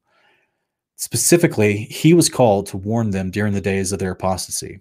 And, all right, looks like we have someone calling in. I do see you. I'll get to you in just one moment, okay, brother? Just be patient. I'm going to finish answering this question real quick. As a general premise, any believer who, you know, like we see in the New Testament, if you see someone that's caught in sin, go to them and restore them gently, so that you can save that brother. So in a general sense, yeah, you see something that's wrong that's happening. If this person is trying to follow the covenant of the Creator, they're a disciple of Jesus, and they're caught in a sin, go to help restore them gently. That would be warning them of their wicked way that they may live, as verse 18 talks about, right? But specifically, as far as the role of the prophet Ezekiel and what was being tasked for him, this is what he was saying. It's required upon his life, if he doesn't go and do what the Father's called him to do. Now, keep in mind, Ezekiel is the willing prophet of the Lord. He signed up for this. You and I, the average person, you know, this idea that we're not rolling in the actual mantle of Ezekiel. So it's a little bit different context. The general premise, though, which is what we're doing, you know, as we train in the behavior of Yeshua, which is we're practicing righteousness, which is the right behavior is what righteousness is. And the right behavior of a priest is someone that turns others back from iniquity. This is in Malachi 2:4-7. We're promised at the resurrection to become a priesthood with Yeshua. We're practicing for that position right now. So will it be on our head if we don't tell every single person what they're doing wrong? No. That was specifically for Ezekiel in this context. Is the general premise of what Ezekiel's being tasked to do applicable to other believers? Yes, 100%. It's what we're literally training to do. Is it our place to go up to every single other person and try to find sin in their life? No. No, we want to lift others up in love, build them up in love. If sin presents itself, that's a different story. But unfortunately, where people abuse this idea is they just go up to random people and then through 2 minutes of conversation, try to start reprimanding them in some great sin that's in their life. But, you know, if you don't have a relationship with the person that you're actually going up to restore gently unto righteousness and bring them out of that sin, then there's a strong possibility that your reprimand and your loving warning to return from that iniquity will not be accepted because you have no relationship with that person. That's the whole point of, you know, discipling with other people or you know, growing in fellowship with other people. And our situation in our life today is where we have believers all around us at different places in their walk, and we don't have any relationship in their life. So therefore, they have no clue who we are either. Why would they accept the word? These people in the days of Ezekiel, they knew who Ezekiel was, the prophet Ezekiel. They knew who he was. And so this is why they're persecuted, because they knew what he stood for. They knew who he was, right? In our day, if we just go up to a random fellow believer, you know, we talk about, hey, man, you got sin in your life. You can get this out of you. And you have no clue. There's no relationship built there. There's no discipleship. There's no fellowship. It's going to be a very slim chance that that'll be received the way you want it to go. Especially, it will not be received in what's considered a gentle restoration unto them. And there's usually, you know, whatever whoever is the leader of that congregation or that group of believers that's considered an elder or a pastor or whatever. It's usually done through that third person, right? That's what we talk about in Matthew 5. If someone sinned, take someone with you. Especially if they've sinned against you, take someone with you, right? If you go to them and they reject you, then you go to the church, take them with you. If they reject them, then, so there's a step process that goes on through that.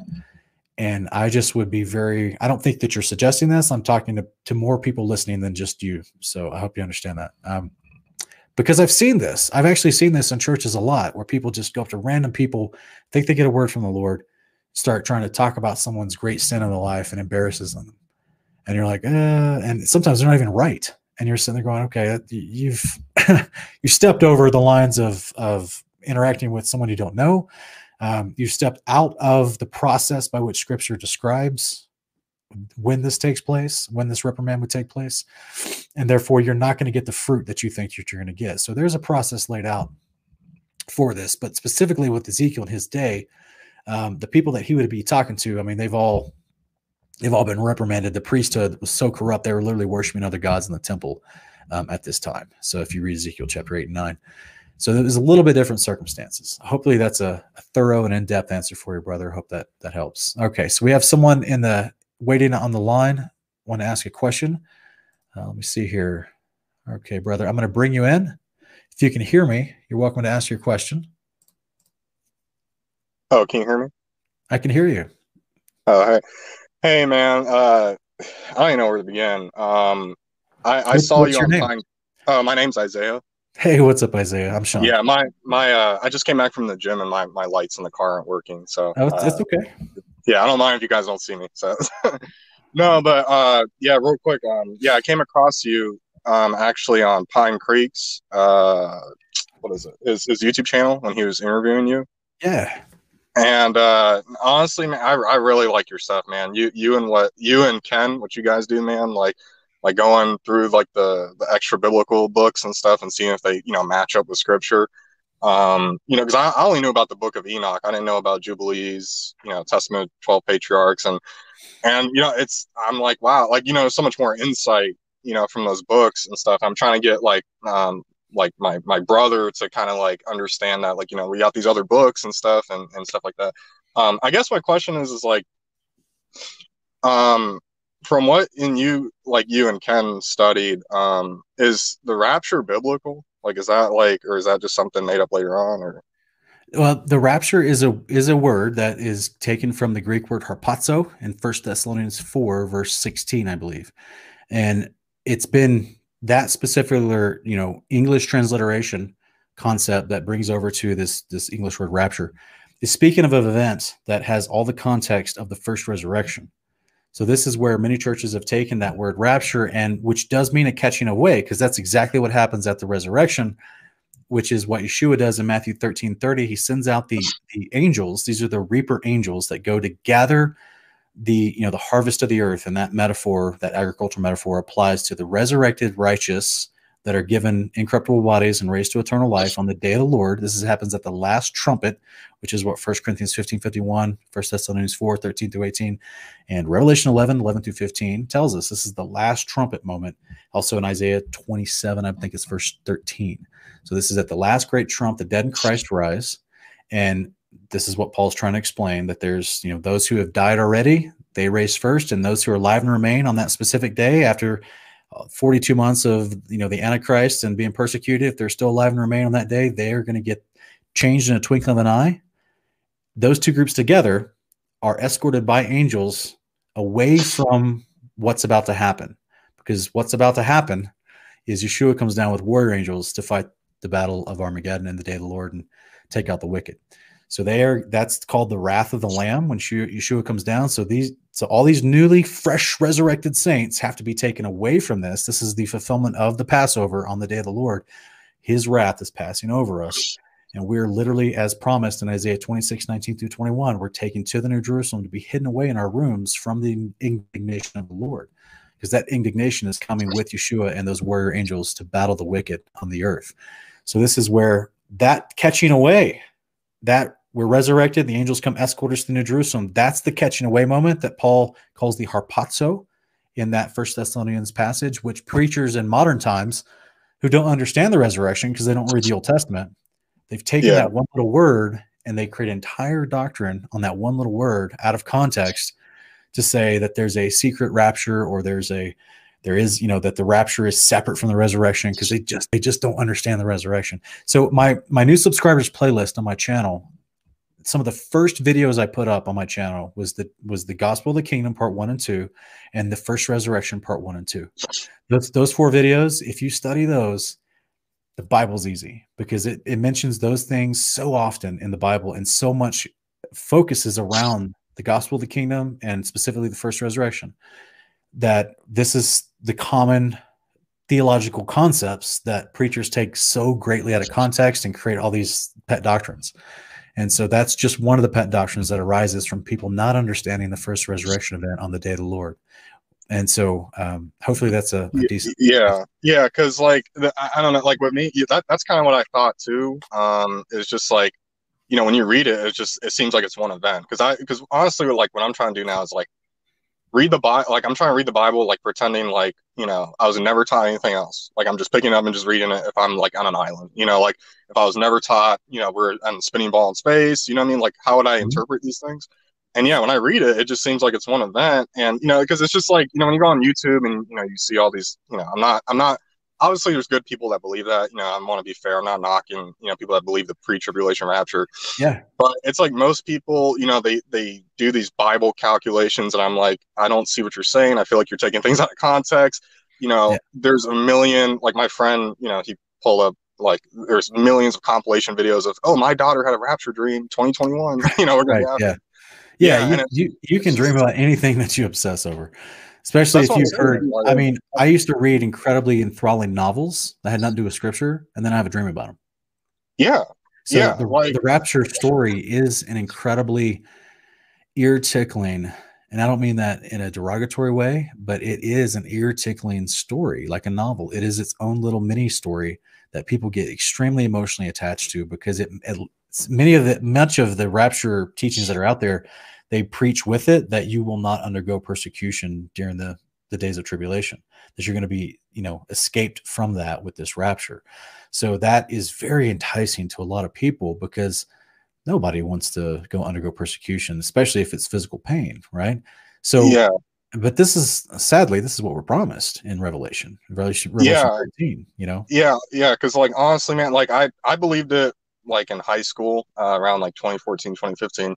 And I graduated in 2017, and just, from watching YouTube and watching all, the people, with exposed, like all those exposed videos and Illuminati stuff, whatever. I literally thought like, okay, the Antichrist is coming soon. We're going to be raptured. Like I was getting kind of depressed, and it was kind of, messing with me. I'm like, this isn't healthy. And the sad thing is too, man, like I've seen some people on YouTube, like completely like just stop being Christian, because they're like, I told my family it's going to be this time. And I'm like, that's so sad. I'm like, because you shouldn't throw all of it out, because Jesus' teachings, like walking in his, like I wouldn't do that. I want to go back to the way the world is. I would still try to do righteousness.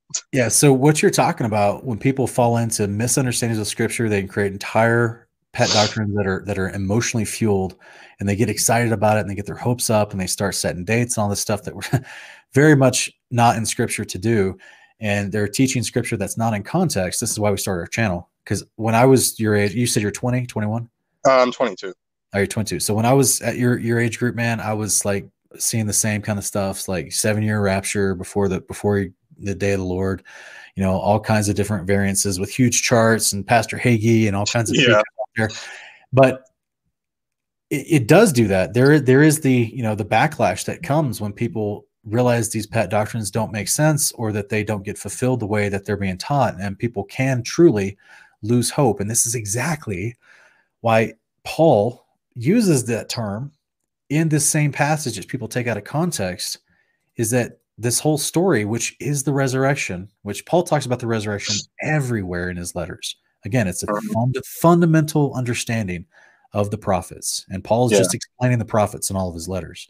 So this is why I always sometimes encourage folks, if you're new to scripture, put Paul down and go read the Old Testament first. Go study, get intimately familiar with that, and then go back to Paul, and he's easy to read, because all he's doing is explaining the Old Testament. So that's why he says at the very end here, therefore comfort one another with these words. So he knows they're all going to undergo persecution. He's literally living through persecution in his life. Yeah. And he knows what awaits them, those who, you know, whether you die or whether you make it to the very, very end, and you literally see Yeshua coming back through the sky with your eyes, and you haven't been killed yet, right? And you're going to be changed in the twinkling of an eye, like he says. That's why he says in 1 Corinthians 15:51, he says, I'll tell you a mystery, not all of us will sleep, meaning not all of us will die. Some will be changed in the twinkling of an eye. And that's what he's referring to here as well. Those who have not fallen asleep, who are still alive and remain, together, both groups, those who are raised from the dead and those who are changed in the twinkling of an eye, they both get their resurrection bodies on the same day, at the same time. And they're both taken by the angels to a place of safety in the New Jerusalem before Yeshua comes back to play Wreck-It Ralph on the creation. And so that's where verse 18, he's like, therefore, comfort one another with these. The first resurrection he calls the blessed hope in Romans 8. It is our hope, guys. It is the most important, one of the most important ideas to understand in Scripture. And Paul's trying to explain it to us everywhere in his letters, because they're literally being killed all around him. And so he's trying to let them know, you will live again and you'll live forever. Oh, and by the way, Jesus wins. It's okay. You know what I mean? So like, he's trying to tell them the truth, but the enemy, you know, the enemy's done a great job in the last 100 and something years within most American churches to get us all distracted and divided and with all these various doctrines, so that we don't understand just the basic ideas that all the prophets, including Jesus and Paul, all of them talked about, this concept of the day of the Lord, the resurrection of the saints, and how it's going to be a game changer forever, because it kicks off the millennial reign. And so I think the post-millennial view is too far to the right a little bit. Where they're like, we're living in it right now and everything's past tense. I'm like, I don't see that. Yeah, I'm actually going to do a show on that. I'm trying to find the right guest who willing to come on and talk to me about their preterist. Maybe Jeff Durbin? Millennial view. His channel's way too big. He's not in my messages, but I would love to. If you know him, I would invite him on. I'd love to talk to him. But ultimately, the biggest, I mean, just the most glaring problem with preterism or postmillennialism is, you know, where's Jesus? That's what I'm saying. Yeah, because I think I remember. I was watching Apologia Studios, and I remember he did he went through Revelations and all that, and you know, it didn't seem like the kingdom was like literal, like we're in the millennial reign, and then Jesus comes back, and then he stopped death. I'm like, where's Antichrist? Where's that view? It cannot hold to a literal kingdom. Because then the obvious kicks in, which is nothing's changed. People are still dying. That's what I'm saying. I'm like, he's not ruling right now. Yeah, it's a misunderstanding of the gospel, the kingdom that Jesus actually preached. Because he's making atonement right now, right? Yeah, he's doing his priestly duty. He'll be doing his priestly duty in your reign as well. But he's still in heaven, as Hebrews tells us. Hebrews is after the resurrection of Yeshua. That our Messiah is in the heavenly temple above, ministering before the Father on our behalf. So he's doing a job right now. He's just not sitting there doing nothing. It's a very important job. It was literally what he was prophesied to do, and it's the glory above all other in creation. The job he's doing, it's amazing. But he's not ruling and reigning on the earth right now. It's literally, there's a time for that, and this is why the prophecy that literally talks about his priesthood also has the time qualifier of when he rules and reigns. It's in Psalm 110, 1-4. It's also repeated by Paul in 1 Corinthians 15, verses 20 through 25, where he is at the Father's hand, or at the Father's side, waiting until all of his enemies are put underneath his feet. And the reason, that's very literal in a biblical cosmology model. Yeah. So he's literally, Yeshua is ministering in the heavenly tabernacle above us, literally to the Father, at the right hand of the Father, because he's in that position of high priesthood, even over the angels, which means he's the authority over everyone else in the heaven above. And all this time span of history is happening until this big, what's the word? This big collating. It's a crescendo events, but it's collating of all these different events that are being organized in the right way that the Father is doing throughout all this time until we get to the actual day of the Lord, where the Antichrist is here, the false prophet's here, Satan has given them their authority to do what they're doing, and then the kings of the earth have gathered the armies that they can to try to fight him as a return. So when they all gather together, this is the tares that are being gathered to be burned by the fire in Matthew 13. They're all gathered together. They're literally going to be underneath his feet where he returns. So there's a theological implication. There's a literal implication of up and down, left and right that preterism ignores, as well as the timing and the qualifiers, because this is a common thing that we see with a lot of mainstream churches, that their theology, their seminaries, they teach them the New Testament. They don't truly teach them an understanding of the Old Testament. Man. I think that's why, like, I totally agree that we need to be Old Testament literate. And I'm trying to learn the Old Testament more because, like, for the longest time, I didn't even know what Jesus was doing in heaven. Like, I thought, like, from here and there, like, my parents would tell me, like, oh, he's building, the New Jerusalem. I'm like, this whole time, or he's making rooms for you and stuff. And, obviously there's rooms made for us, but they're probably already made. But I didn't even know what Jesus was doing. I didn't even know he existed prior to his incarnation. Like, I was always confused on, is Jesus God? Like, that's that Trinitarian type thing.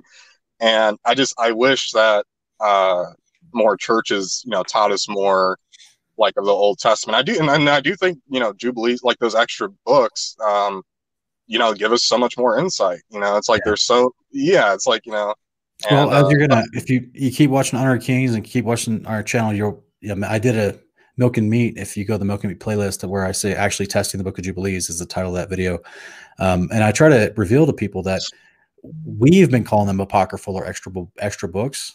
But that's not what the first century people in Judea called them. They literally read them as if they were scripture.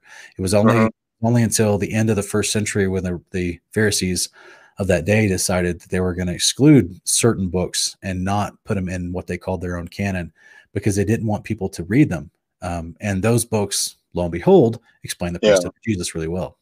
Yeah. I guess I'll let you go, but I'll say a couple more things. Man, I guess just keep me in your prayers. I'm to be honest, like, I'll be straight up, like, I'm kind of struggling right now with lust a little bit. Welcome to your 20s.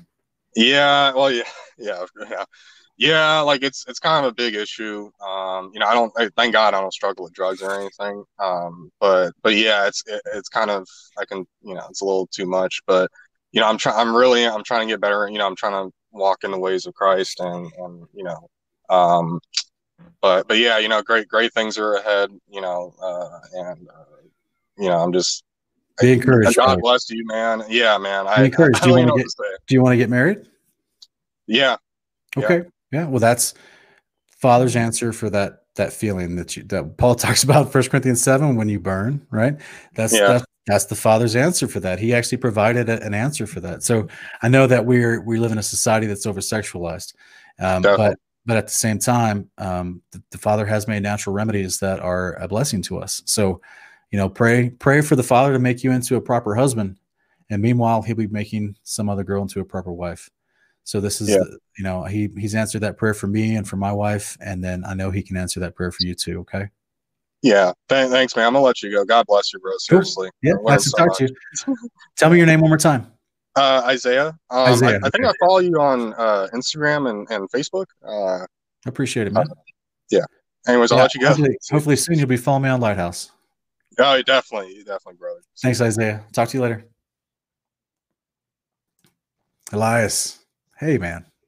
Welcome. How you doing? Good. Hey, Elias, there's a quick question before we get to your question. There's a quick question in the chat. Jace, I just want to let you know real quick, in Judges 19:24, the Levite would offer him because that Levite was not doing the commandments of God. Just because if you read the furthering or the previous chapters in context, this particular Levite was for sale. So he was actually parlaying his position as a Levite to people for hire, and that's not good. That's not the ways of God. That's not a righteous man. That's actually a priest of God. So this goes into a great misunderstanding of how the whole book of Judges talks about men were not following the commandments of God or the covenants of God. So therefore, he actually runs into the tribe. I believe it's the tribe of Benjamin, where a guy says, "Oh, you're a Levite? Cool. Well, be a Levite over me, and I'll hire you." Basically, which is that's not what they were supposed to do at all. So like on all sides of that story, people were doing lawlessness. So that's why in Judges 19:24, this particular Levite makes a very lawless decision. And then a civil war breaks out because of it, because the other nation or the other tribes realized that there was great lawlessness happening in the tribe of Benjamin at that particular time. And so, yeah, there's just the whole thing is full of people making bad choices. All right. Thanks, Elias, for your patience. I really appreciate you, brother. What was your question tonight?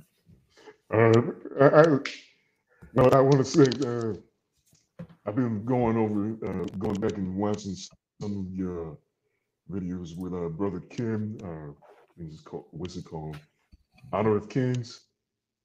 I watched season 1 and season 2, and I saw. I think I was watching the Apocalypse of Abraham, one of those videos, and then it made a lot of sense to me about Satan and his role. And I kind of wanted to ask, because I was coming up in church, I was taught a lot of things that I could never really find in scripture for myself, such as like Satan was the most powerful or the most favorite angel before his fall or something like that, or he was the minister of music.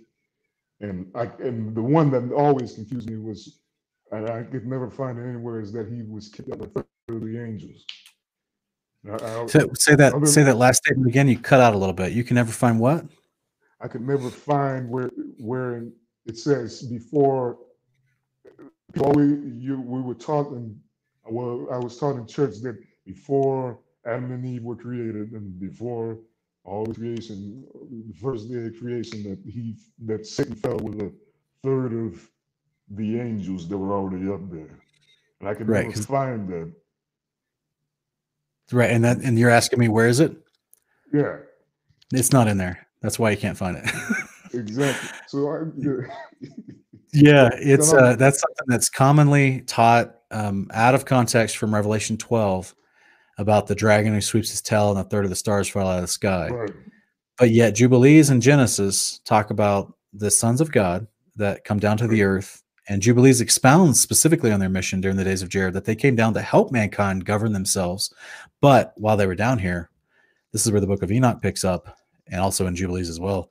I guess also in Genesis 6, right? Verses 1-4, they saw the daughters of men, they lusted after them. They decided to rebel against their commission of what they were supposed to do, and instead they decided to take a wife, have a family, and set up shop, which was crazy because that's where they're being reprimanded in Enoch 15 by Yahweh, and they're like, you weren't supposed to take wives, you weren't appointed wives, you were supposed to help mankind and intercede for mankind, and you're not doing your jobs right. And there was only 200 of them, including this Azazel character. And this is where, I don't know if you saw my podcast that we did about 2 months ago, and it's I think it was titled 5 Good Questions About Satan. And I kind of go over this concept in that video about how there's not a third of the angels in heaven that rebelled. It's literally only 201 of them. Right. Out of the potentially hundreds of millions, is like a minuscule percentage of them actually rebelled.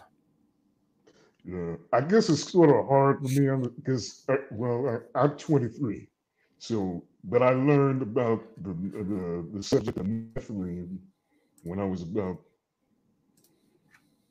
let's say 10 years ago, so 13, when I was 13, 10 years ago. So I guess I caught on to that train a bit earlier than a lot of other people in my age range and even noticed. So I guess I still can't understand why a lot of other people don't see it, because I always just rationalize as when I read that portion in the Revelation about doesn't it say the devil and his angels, or Satan and his angels? It does. Yes, it does. So I'm saying, what's the word? Yeah, this is what I try to tell people about looking at the Hebrew and the Greek. So in the Greek, in that Revelation 12:7 passage you're talking about, where Satan and his angels fight Michael and his angels, this is where I try to tell people Jubilees and Enoch tells us who are the messengers of Satan, and that's all that word means in the Greek. And for that word angel in Revelation 12, it just means the word messenger. It doesn't mean a celestial being that was born on day 1 in heaven.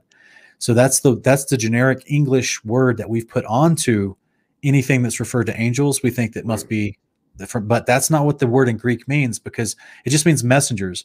We get a definition for who Satan's messengers are in Enoch and Jubilees, and it's the unclean spirits. Exactly. And this is where Paul tries to mention this idea of principalities, forces in the air, principalities of darkness, spiritual wickedness in high places. These are the unclean spirits who work underneath the authority of Satan, which is what was given to Satan in Jubilees chapter 10, and also in Enoch. I think it's chapter 9 and 10. So this is just, it's kind of like, that would be one of those very simple ideas of just something that's lost in translation. People don't know what the Greek word messenger means, and they think it's like an angel with wings from heaven. So yeah, because we see Jesus dealing with the demoniacs. So I'm like, well, if you see demons there, I'm inclined to believe that's not the only instance, and they're not only in that area. Yeah. So, yeah, exactly. They're still around. This is why Enoch chapter 54 tells us that those unclean spirits and Azazel, because they're called the hosts that subjected themselves to Azazel, which is what I've tried to show from Scripture is the Satan character, that they are taken care of by Jesus and the returning angels on the day of the Lord. And they're these great chains that are being made for them. They're just, well, actually, the unclean spirits, from my understanding, are thrown in the lake of fire and destroyed. Satan's locked up with this chain by Michael, as Revelation 20 also talks about. So that's why during the millennial reign, there's no more unclean spirits running around. And because right now, there's still entities running around, possessing people, causing people to do bad stuff, and also working their own wickedness. And here's where it gets into some like conspiracy stuff, because some people are trying to theorize, and there's a lot of evidence that would make this plausible. Would be the idea that they're trying, part of the transhumanist movement is to create a biological synthetic android style body that could be an actual host body for an unclean spirit to animate. Just like an unclean spirit can move into you and I's body if we weren't following righteousness. So this is where some people believe this is the goal of the enemy, is to actually create a capable body for these untold number of unclean spirits that are subject to Satan to actually inhabit these things, to actually physically move upon the earth. And this is what I theorize in the book of Apocalypse of Baruch, chapter 27, where it talks about the 10 plagues during the end of days. And also in the Apocalypse of Abraham, chapter 31, is a parallel to that. And so it talks about the attacks of the specters during the end of days leading up to the return of the consummation of the age. So that's what my theory is that is one of the goals of the transhumanism movement, is to literally give a body to unclean spirits so they can interact in this world, which could be the mighty men that's being spoken about in Revelation 19 that Yeshua and the angels are destroying alongside the beasts and the false prophet. So it's just a thought, piecing together a whole bunch of stuff. But you and I grew up in a church that didn't use any of, I don't know exactly what church you're in. I'm saying you and I grew up in a church atmosphere that did not use Enoch, Jubilees, Apocalypse of Abraham, Apocalypse of Baruch, Second Esdras, all these books that first century Christians would have access to and to understand this story. You and I are growing up with missing pieces of the puzzle, so it's extra difficult. Right. Yeah. I'm inclined to believe in the same line with you, especially with all the stuff we're seeing in these movies and stuff, all this AI, and yeah, there's someone making a comment right now. Gerald is saying it's the Age of Ultron from the Marvel movie. Yeah. There in that particular movie, Age of Ultron, is not just Ultron himself being inhabited by, an AI that becomes alive and actually gets the life force. Well. Yeah, the life force of whatever Mind Stone or something like that. But also, there's so many other things in that movie that relate to Babylon as well in a very unique way. I'm actually going to be including that movie in my Babylon series. So, yeah. It's all this stuff is connected. One quick thing that I wanted, it's not quite related to what we just talked. I just wanted to throw it out there. I recently watched that, what was it? Godzilla King of Monsters. Right. And I remember watching you and Ken's show about Leviathan. I was like, oh my goodness. It's right in our face. And they had one shot of it. It was so crazy. What was the name of the monster? Ghidorah or something.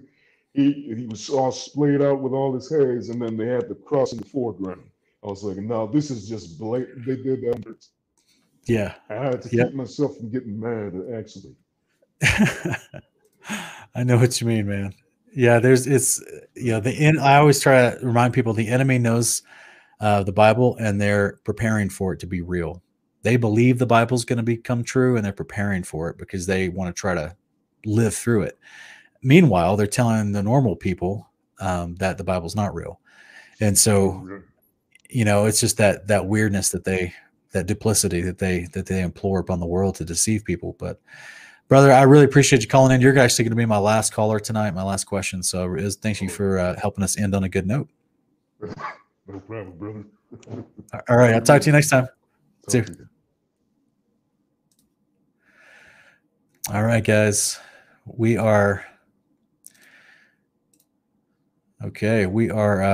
here at the end of the podcast. I really appreciate everyone participating in the chat, calling in with great questions, everyone keeping your peace in the chat and being civil. I'm sorry if I couldn't get to all your questions. Looks like there's about 3 or 4 that I couldn't get to. I do apologize, but try to hang on to them. We're doing Q&A at the end of every podcast, so we'll try to do this again. As far as an actual full-on Q&A episode, we try to do this at least once a month. But I'll be back tomorrow night with a new podcast episode, and I hope that you guys join me tomorrow night. See you next time.